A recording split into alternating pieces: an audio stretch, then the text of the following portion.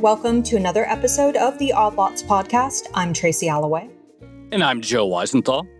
So, Joe, clearly one of the top news stories, probably the top news story at the moment, is the situation in Afghanistan and the very, very swift change in the direction of events there. So just a week ago, things were, I guess I want to say, relatively normal. Obviously, the Taliban had advanced throughout the country, but Kabul was still operating on a fairly normal basis. And then fast forward just 7 days or so, we're recording this on August 20th. Everything has changed. I think it was last Saturday or last Sunday. I'm sort of losing track of the dates. There was clearly a very rapid advance of the Taliban, but then there was some questions like, how many days or weeks will there be pressure on Kabul? And then it seemed to happen in basically an instant. So clearly there are a lot of questions swirling around the situation in Afghanistan right now. But given that this is Odd Lots, we're going to focus on one question in particular, which is what exactly happens to the Afghani economy. And we have the perfect person to talk about it. We're going to be speaking with Ajmal Ahmady, who has been the central banker in Afghanistan since the middle of last year. Before that, he was the Minister of Commerce and Industry. He has left the country under very, very chaotic circumstances, but he's been very gracious in his time and agreed to come on Odd Lots. So, Ajmal, thank you so much for joining the show. Thank you very much for having me. So I guess my first question has to be, what was your experience like of actually getting out of the country? Because the scenes that we saw in Kabul over the weekend, people desperately trying to get to the airport and leave on a very limited number of planes, were very, very upsetting and disturbing and memorable as well. So how did you manage to get out? Well, thank you again for having me. On the day of the fall, which was last Sunday, I was in my office conducting work. Obviously, the situation was rapidly deteriorating. And so as new information came in, we found out that Pul-e-Charkhi prison, which is just slightly west of Kabul, had fallen, and that there were reports that Taliban had entered the city. At that point, I decided to go for the airport. I didn't have a ticket for that day, but I thought it perhaps would be the safest place to be. And so we drove there. The airport road, which now you can see on CNN, was crowded, but yet had not become as chaotic as you've seen now. We were able to make it in. And what I attempted to do was try to find a ticket for that evening. And I was able to secure a ticket for that evening on a flight, which subsequently was canceled. It's the plane that you see on the tarmac everyone is trying to scramble upon. We went on that flight, but I think around 4 p.m., we received the notice that the president himself had already left. And at that point, I think I kind of instinctively knew that chaos would begin at that point. So everyone tried to fight on the plane. I got on the plane for a little while, but realized it wasn't leaving. At which point, went on the tarmac, and there were already hundreds of people there. It was a bit of a surreal scene where helicopters were taking off, a military plane was taking off. I think anyone who had access to any type of aircraft were just scrambling to jump on a plane. There was one military plane, not from the US, from a third country, and people were scrambling to get on board that. It was I believe it's called a C-17, where the back comes down and up. And that was going up. And my friends helped me push me on that plane. And they were evacuating their own embassy staff. So I was not supposed to be on that plane. But I think they felt that, or they probably believed that I was embassy staff, and they let me on that plane, and I was very fortunate to get out. Wow. Incredible. You know, you've been tweeting these threads about the sort of the situation right now, and including the last several days. Given the intensity of the moment and the chaos in general, they're incredibly lucid and clear and helpful. Can you talk about those few days earlier? Like, what was your expectation? You're running the central bank, and we'll get into what management of the central bank looks like. But obviously, it was sort of a split-second decision, it sounds like, to actually get to the airport and leave. Where was your head at, say, 3 or 4 days earlier as you're thinking about, okay, there is this rapid advance of the Taliban, but your job is to keep the banking system running? I think I was still trying to run the bank in a normal everyday fashion while trying to mitigate risks. So it was Thursday that a number of very important provincial centers fell, including Kandahar, Herat, I believe Ghazni, Baghdis, maybe Logar fell on the same day. And at that point, I called some people, I don't want to name, but I called some people in to have some discussions as to what our plans should be. And I think, one, we worried about our staff. We have had some staff killed in Logar. So worried about what we would do with staff if we need to bring them into the capital, if the banks and the central bank would continue to operate in Taliban-held areas. I think secondly, so I think the second was in terms of operations, what would we do? And then third, sort of risk mitigation at the center. So as we saw the situation deteriorate, what else did we need to think about and do to take care of staff, operations, and contingency plans? So, would the central bank operate or continue operating in Taliban controlled areas? Or I guess maybe it would be good if you talked a little bit about what the central bank does in a normal situation versus what ended up happening over the past couple months or so. Sure. So the central bank is, I think, as in any country, the core mandate here is inflation, to make sure that inflation doesn't rise.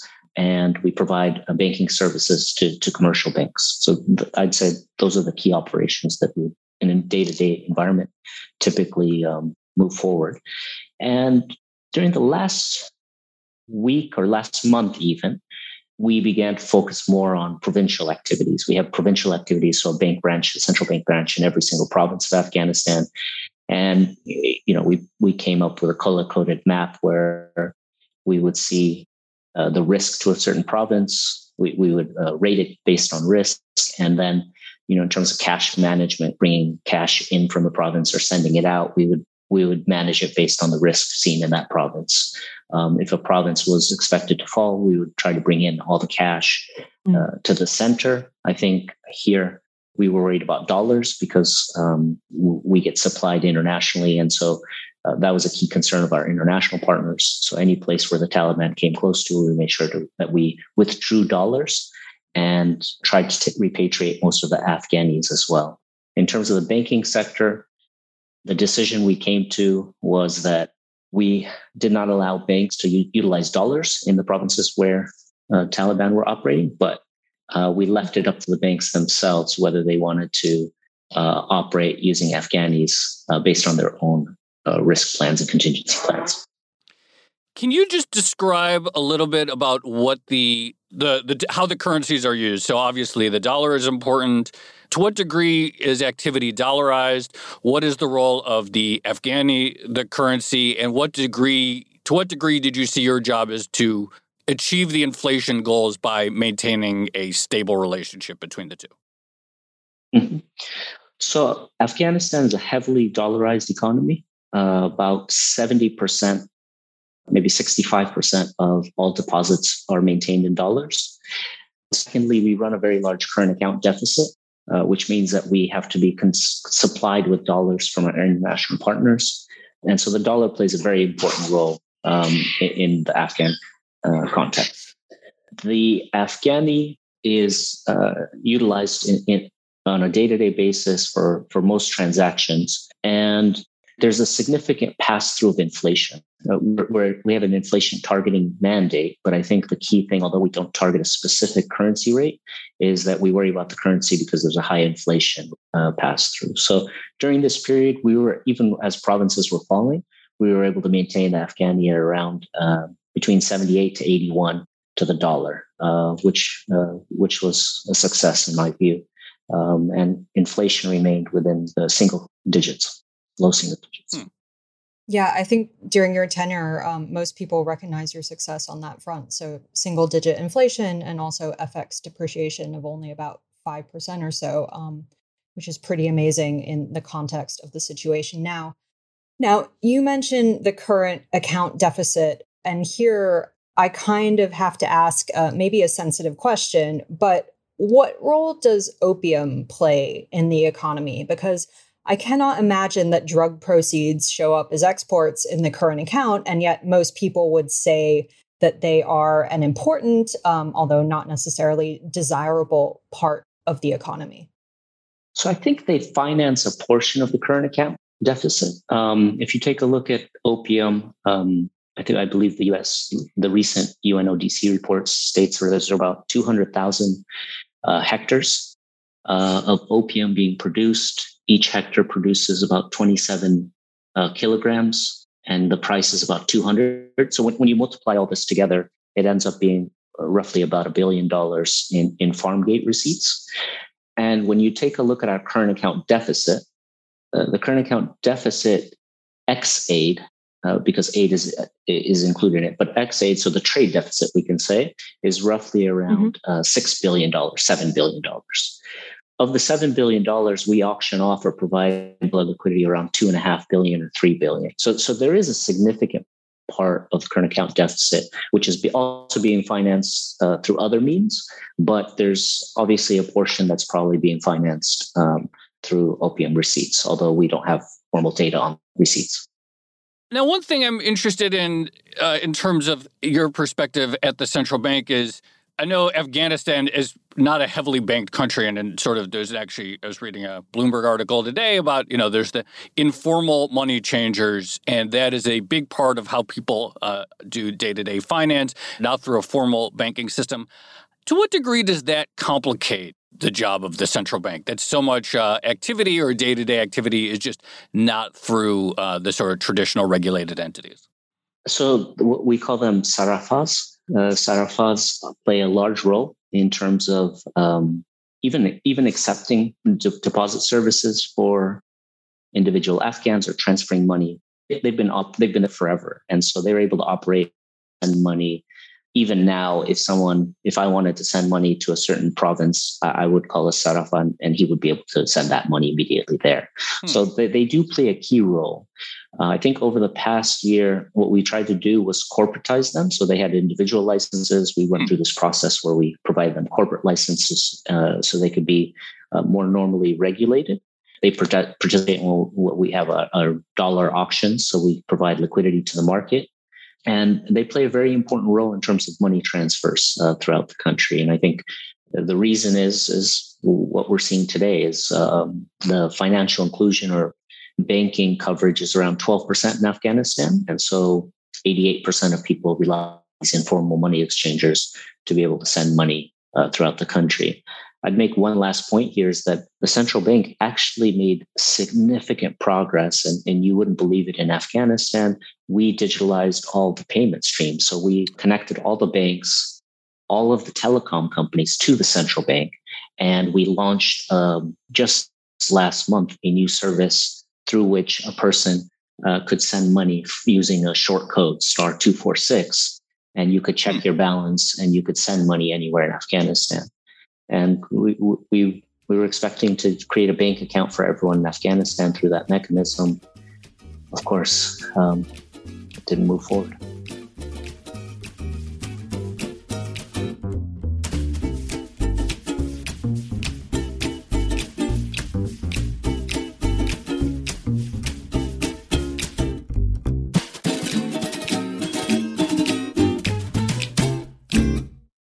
What's your impression of how the Taliban has been financing itself? So there's obviously a lot of speculation about illegal activities, such as opium money, possibly donations from entities abroad. But I think a lot of people don't necessarily appreciate that the Taliban was already extorting a lot of money from people in the provinces. Basically a form of taxation. I think there was a UN report from last year that said the Taliban was collecting as much as $1.5 billion, which is something like a quarter of the official budget of Afghanistan. But I'd be curious to get your views on this. Where was the money actually coming from? I think you could say from a few different sources. One is through opium receipts. So they would tax opium production, go to the farmers and receive a certain amount of tax. I think that was quite well known. I think secondly, in the mining sector, there's significant areas that were controlled by the Taliban, and they were able to tax mining production as well. Third, it was relatively well known that even transport or transit through Afghanistan was being taxed by the Taliban. Typically, a trucker would come, they pay at the customs facility, and then, especially as last year, as the situation deteriorated, a Taliban checkpoint, and they would pay them. I can't remember the exact amount, but it was actually well known, maybe 30,000 apps per truck to go through, and so they were taxing people even prior to this past week, and then of course the international donations that flowed to them as well. I'm actually curious about official taxation infrastructure, and of course, efficacy of taxation is something that varies pretty greatly across the country. Across countries. Can you talk through a little bit about how the government of Afghanistan pre-Taliban engaged in tax collection and how tax revenues matched up with revenue goals? We collected, if I remember correctly, roughly our target crisis was roughly around 200 billion apps. So let's call that about $2.7 billion of domestic generation. And most of the revenue would come from either tax receipts, so businessmen and individuals who were taxed, or through customs. And so I believe the split was perhaps, maybe let's say 50% taxes, 40% customs, and then 10% other one-off type revenues as well. So why don't we forward a little bit to current or recent events? Because I have so many questions about what has been going on and how you see things unfolding in the future. But Joe asked you about the importance of dollarization in the economy. And one of the things that you wrote on Twitter was that on Friday, August 13th, you had received a call saying that Afghanistan wouldn't be receiving dollar shipments due from the IMF. So I guess I'm curious, who made the call? What was their reasoning? What was your response? And how big a deal was that from your perspective? It was a very, very big deal. So as I mentioned on Thursday, a number of provincial capitals fell. And I thought that was a bad situation. And then on Friday morning, we received a call that an expected shipment, which was due to arrive on Sunday, would be canceled. At this stage, we're still thinking even medium term. We're not thinking that the government will fall on Sunday. And so I met with some people and we thought through various strategies of how we would deal with the situation without dollar inflows. Remember that we have a very large amount of international reserves, the 9 billion that I've stated. And so by any typical metric, that's a large amount. So when you look at import coverage ratio, it's more than 14 months. If you take a look at, percentage of external debt, it's a very large amount. So we had the sufficient resources, but again, we were dependent on the physical shipments to arrive so that we can supply the market. So without that shipment, it was quite surprising. I was taken aback that it was a one-off decision, or it wasn't even a process through which they said they would send less. It was just a complete stoppage, which was very worrying. And so we thought through various scenarios. How could we manage this? What would we be doing? How could we, go through the next week with the amount of dollars we had? So we ran through various scenarios. But I think at the end, our international partners had good intelligence because the shipment was planning come on Sunday and they said no. And that's when Kabul fell. Can you explain further why were physical shipments so important as opposed to, you talk about, you had improved the digitization of the banking system during your tenure. Why are physical dollars such an important aspect of bank management? And also, do you have any idea who actually made that call to say, no dollar shipments this weekend? I do. I'd rather not say, just to not cause any, let's say, political issues on either end. But I think the reason that they're so vital again is because we're an importing economy, right? Right? So we get all of this coming in through. We have a large current account deficit, so we need cash going out, and a significant portion of that was cash-based transaction. It wasn't all based on digital payments or providing for LCs to another country. And I think that was something that we began to develop, but we were still reliant on the physical funding as well. So, given that the Taliban remains on international sanctions lists, it seems very, very unlikely that the IMF is going to resume those dollar shipments. And I think most people are talking about a scenario where Afghanistan is basically cut off from dollar funding or placed on additional sanctions lists, things like that.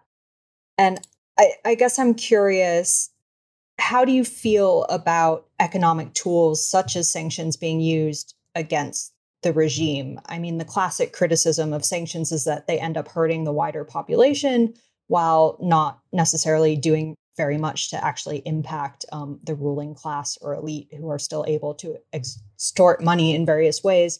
So, do you think sanctions or withholding the reserves is going to be effective against the Taliban? And are they ethical in the current situation? It's a tough question either way. I think both are correct. In the one hand, they do limit the resources to a government. On the other hand, they do hurt. So I think both are right. On the one hand, there's $9 billion in international reserves, and I outlined where they are, and in treasuries and gold and other assets that you would expect. And I think given the current environment, where I think the U.S. has expressed many times that they would have preferred a negotiated settlement, and they're worried about women's rights and free media and a number of other aspects of governance from the Taliban. I think it would be tough for example, the Treasury to say, here's $9 billion. And I think that would just raise a lot of questions from Congress, from media, from human rights groups. So that they would be placed in a difficult situation, I would expect. I'm not in that side, but that would be my reading of the situation. But yes, on the other hand, not providing dollars will cause significant economic hardship. And we've seen that in other countries where sanctions have been applied. One of your tweets, again, it sort of had this, some of your tweets have a very dry humor about them, but you said that certain Taliban members had been asking about the location of the reserves, and your comment was they need to hire an economist. And so, which does raise the question of what options does the Taliban have, and what would an economist tell them? And, presuming, as you surmise, there's not going to be that $9 billion unlocked. I think you said maybe they only have actual access to maybe 0.1 or 0.2% of the total reserve, so virtually none. What do you expect to happen, and what would be, I guess, sound economic management under those extreme conditions? I think the impact, if access isn't received, it's going from reserves of a country which has $9 billion in reserves and 16 months import ratio to a situation where they have a few $1 million and 2 days import coverage ratio. And so that's obviously a very different situation. The dollars can't be supplied. The banks can provide receipts to their customers in AFS. Obviously, the flow of AFS is going to increase. The bid or demand is going to increase. And so what you're likely going to see is a depreciation of the currency over a time period, probably a spike and then a continued depreciation. And again, because Afghanistan has very large current account deficit, the inflation pass-through is quite high. So you're going to see that knock-on effect on all goods, the price of all goods being increased. And I think we started this on Saturday. We introduced some limits on the amount of withdrawals, but I think they're going to have to bring those limits significantly lower. And so again, that's going to cause, in a situation where you were already facing a triple shock, you're going to create much more economic hardships. Remember, Afghanistan Most countries around the world are facing it challenging to deal with COVID. But Afghanistan, we had a regional drought that wasn't very much talked about, but that's significantly impacted. And we had internally displaced people just because of the drought. Then we had the conflict and the fighting. And now add on top of it what potentially could be a economic type of crisis. So it's a really challenging situation. We were trying to manage three shocks, and now I think they're going to have to deal with a fourth, which is challenging. So what could they potentially do in that scenario?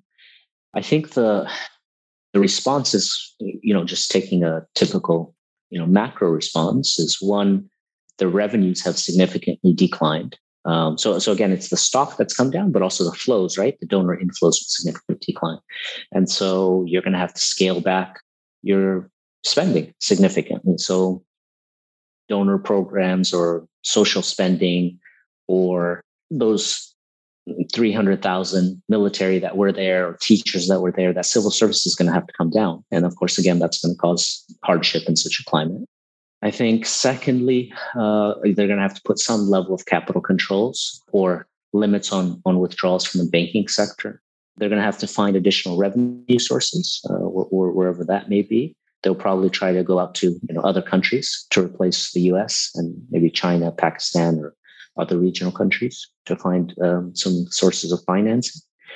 But it's a tough situation. If people think that getting everyone out of the airport is going to resolve this, I think the economic impact and the human impact is going to continue for a long time. So Joe actually touched on this when he mentioned your tweet where you said maybe the Taliban needs to get an economist. But what's your impression of their understanding or views of finance and how the economy works and what role something like a central bank should play in it? And do their views differ from, I guess, traditional conceptions of monetary policy? Well, I think that's one of the things that was never pushed by anyone, which is they simply always had one response, which is we want an Islamic form of governance. But they never once talked about what their social policy would be, what their economic policy would be, what their macroeconomic stance is. Those type of questions were never asked and never considered. And so it's really difficult to know what their response will be. I can say that in the provinces where they took over, as they were taking over certain provinces, that they went to some banks and said, stop paying interest, stop lending or obtaining interest. So I think that portion would be probably implemented or probably one aspect of financial policy. But beyond that, I've never heard of an economist on their team. I'm sure they can identify it, or they have foreign backers, and I'm sure they'll introduce them to some. But anyone you put in that position is going to be facing circumstances. Could you see yourself ever going back to Afghanistan? There was the president who fled had said, and he's reported to be in the UAE, or I think he said he's in the UAE, that he would like to return at some point. Could you see yourself, if you were to return, going back, or are you done? I have now spent 8 years working for the government of Afghanistan, 7 years in this term, and I worked in the Ministry of Finance back in 2004 and 5. So I was the economic advisor, I was Minister of Industry and Commerce, and now central bank governor. And I think in any scenario, 8 years of government service is a long time. Given this change, I can't see myself, not only for the Taliban themselves, but when you implement reforms in a number of these places, we talked about Sarafa or other people, I made a lot of enemies. And to be honest, during a transition phase, one fear is what is the Taliban's view going to be of me? The other fear is, during a chaotic transition period, someone just says, hey, this person did X, Y, and Z. And, who's going to follow up and see if it's true at that stage? They'll just take a decision. And so I think not. I'll tell you, it's heartbreaking, not only for me, but for so many people. In 2015, when we came, there was a new government. There were so many people, young people who were coming back to Afghanistan, who were implementing reforms, who were spending days and nights, as you would expect civil servants anywhere, and people who are giving their heart to implement reforms. And we're, we're all heartbroken. I mean, it's the human impact. It's just, I have women employees that worked for me, and now they're just saying, what are we doing? Because they were going to school, they were working. The environment is, quite normal. And then in a span of a few days, and you can't imagine how quickly this transpired. I mean, it was that quick. I was fortunate to make it, but most were not. And so now they're living in this environment where there's a lot of fear. Again, right now the world's attention is on Afghanistan again, but in 2 months it probably won't be. And what's going to happen? And will there be repercussions for actions they take at that time? And I don't think anyone's convinced. So this is something that I actually wanted to ask you. So the Taliban has been on something of a PR offensive, and they're suggesting that they've changed or evolved over the years. What's your impression of that strategy? And more importantly, should the international community believe them? I always say I view people's actions, not their words. And the Taliban have been involved in a negotiation process which excluded the government of Afghanistan. And I think most people that you will talk to are very upset at the Afghan government, but also at the US government, in particular Khalilzad, who negotiated this flawed deal.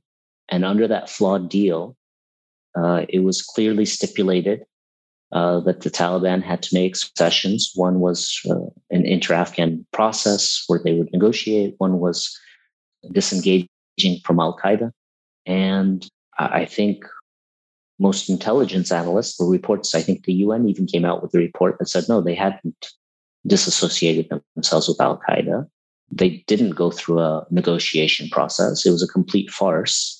So they put on a good show in Doha, and that gave them the international legitimacy where they could hold press conferences and go on foreign trips. But they fought to take over. And so they say one thing there and they do another thing here. And everyone knew that. And I think I would love it if they held on to their commitments and there was no reprisal attacks and they allowed women to go to school. And all of these things that they're saying now are upheld. Do I believe it right now? Absolutely not.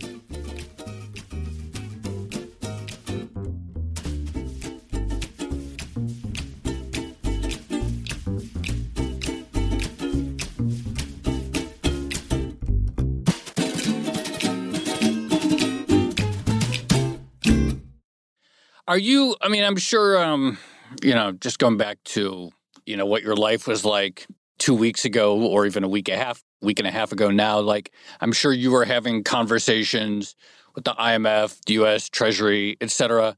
Are you still engaged with them in any capacity? Is this still a conversation that you're having, or are those connections basically gone? They reach out for me both on a personal and professional level. Personal level, just to ask how I'm doing, and one person from a certain international agency was very helpful to me. I remember at that airport, I was texting him and saying, "What should I be doing? Right? Can you put me in contact with someone?" As you're hearing about on other media outlets, people are doing it. That was me trying to contact. So on a personal level, some people were very supportive and helpful, and I'm always thankful for that. On a professional level, I try to provide information and feedback and context where if a question comes up, but in a formal capacity anymore. I mean, we've been talking about how quickly the situation seemed to change from 1 week to the next, really. And despite the very fast takeover by the Taliban, there are some signs of resistance brewing. So I'd be curious to get your views on what exactly are the chances that the Northern Alliance will be able to effectively counter the Taliban? Well, there are reports that the Vice President Saleh did not leave the country, and he's in Panjshir. He's with Masood's son. They're both there, and they've made various statements to that effect. They were there until, I think most people know the story of how Masood was killed on September 9th, 2011, and September 11th happened. So, they've been resisting the Taliban from prior to the 2001 invasion. So it is likely to continue. It'll be a tough struggle if they do decide to take that route. I mean, your comment about the women who are working previously under you at the central bank, and then now obviously they have no idea what's going to happen. How difficult, I guess I would say, national administration of, I think there have been reports of the Taliban telling civil servants, please come back to work. We're going to try and keep things going. But obviously, the continuation of any sort of normal operations would seem to be extraordinarily difficult. How hard will that be? And it's sort of a cliche, and I say this only, as someone who very ill-informed Western observer, but there's this sort of like cliche about, this sort of how difficult it is to form a concept of nationhood in Afghanistan. So, prior to the 2001 invasion, the Taliban had only been in power, I think, for 5 years. How hard will it be for them to run something that resembles an operating government? I think it's going to be challenging. And many people have made that comment that until now, they've, even in during that 5-year rule prior to 2001, and now, in what we would think of as typical governance or central bank policy making, social support or services provision, I don't think we saw much of that, or not at a high level. And so they're going to face challenges because Afghanistan has changed significantly, especially in urban areas. I think the percentage living in urban areas is now above 50%. It's been 20 years. People have gone to university. So I think they will face challenges when there's already been 1 or 2 protests started in Jalalabad and another in Kabul on Flag Day, where they try to repress people from not putting up the Afghan flags. And so, it's going to depend on how they decide to repress or enforce their own beliefs on people who it's as alien to them as it would be to you. And so how do they manage that? Do they allow for it? Do they enforce their interpretation as they did prior to 2001? Are they more lenient? They're making comments to that effect, but will they implement it? And will that be sustained? And then the second part is on the economic side. So until now, they're living in this environment where, for multiple years they've been fighting, and now they've taken over. Well, now that you've taken over, listen, your reserves have been frozen. Donors have frozen you out. What is your fiscal policy? What is your monetary policy? How will you be providing services? And very quickly, they're going to have to face these realities, which I'm not sure they have considered or are up for. I have one more sort of econ related question, and sort of the one other factor that we haven't discussed, but there's been a lot of discussion about it, is the potential relationship between China and the Taliban. And of course, it's well known that there's sort of an extraordinary amount of minerals and other natural resources in Afghanistan, including lithium, which is going to be increasingly important.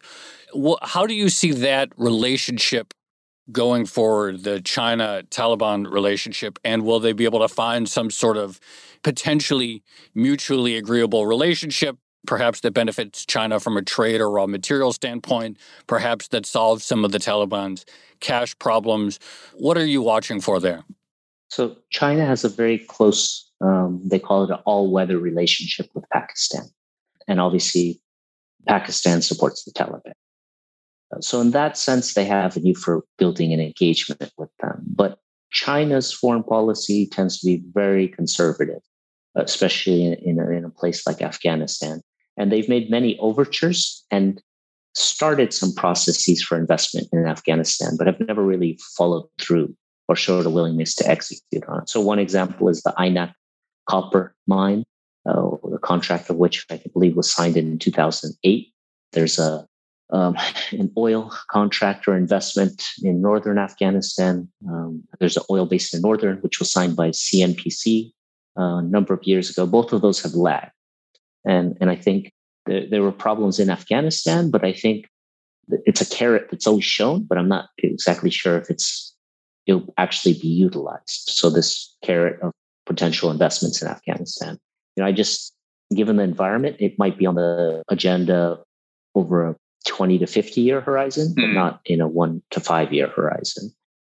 They're going to wait and see. That would be my expectation. And then secondly, in terms of foreign aid, also that's typically not a component of China's foreign policy. Right. So you don't see them providing such as USAID does in countries around the world. And so I wouldn't expect them to see that. They always want a low footprint of their staff and visibility of their interests. So I wouldn't expect that to also be something that they engage in. I think it'll be held out as a potential opportunity, but not really executed. And so I think in that sense, notwithstanding this close friendship or engagement between all the parties involved, I wouldn't expect anyone to be able to replace the financial contributions of, the US, EU, IMF, World Bank. If that doesn't get solved, then you can't replace it with China or another country. Is there anything that you would like to say to the international community? So, Odd Lots, we know that we do have some policymakers who occasionally listen. I imagine there's going to be a lot of interest in this episode. Is there a particular message that you would like to get out to people like them and the broader world? I would say Afghans are very disappointed right now. And let me say in two areas. One is, again, this deal without the Afghan government, which created the framework for them to be legitimized and come back, was the wrong approach. It would have been better for the US to simply have left and said, we are no longer here and we are removing our troops. But instead, there was an agreement that was pursued and signed in which they discredited the Afghan government, which they came and forced the Afghan government to release 5,000 prisoners, some of which who were Taliban, some of which were murderers, some of which were major drug dealers. And when the administration in Afghanistan refused, it was said we would draw $1 billion in aid to Afghanistan. So imagine a government trying to defend itself and international partners coming to you and saying, release 5,000 prisoners from Washington, D.C. prisons. They're murderers, they're drug dealers, remove them. And then we're going to sign a treaty with the people who are backing them. It would have been better simply for the U.S. to have left. So I think that part is an aspect which I would ask people to consider and say, was that necessary? It would have been better to have left without it. That's, it even contributed to the loss of morale amongst the D forces because everyone believed that there was a secret deal to bring the Taliban back in power. And so in that environment, would you fight? I think that's one aspect of it. And secondly, more immediately, is to again consider the humanity, of people in Afghanistan. It doesn't, the two things can be separate. Whichever way you decide to leave or disengage from Afghanistan, consider the humanity of the people who are there, have to face these circumstances, who have to face these economic challenges, their personal lives, the uncertainty. And I think perhaps what we're seeing on TV right now, what we're seeing on Airport Road is just an indication that perhaps this could have been done in a better way. Ajmal, I'm very conscious of the time and that you have a lot to be doing at the moment. So I think we'll leave it there. And thank you so much for coming on Odd Lots. We both really appreciate it. Thank you so much, Tracy. I appreciate it as well. Thank you for having me on. Thank you, Ajmal. That was fantastic.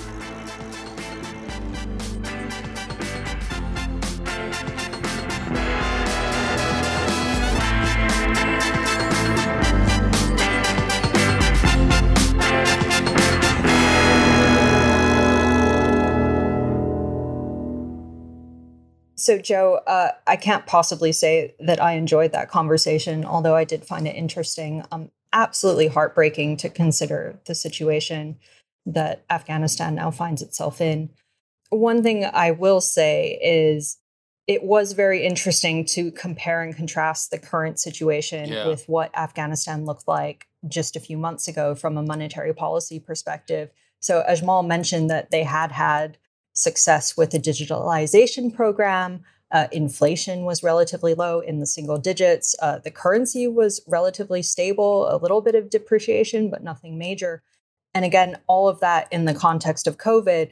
And in many ways, I think a lot of people in the West are always going to view Afghanistan as something of a troubled country. But if you think over the past year, in many ways, there had been progress, efforts were being made, and now we're seeing many of them undone.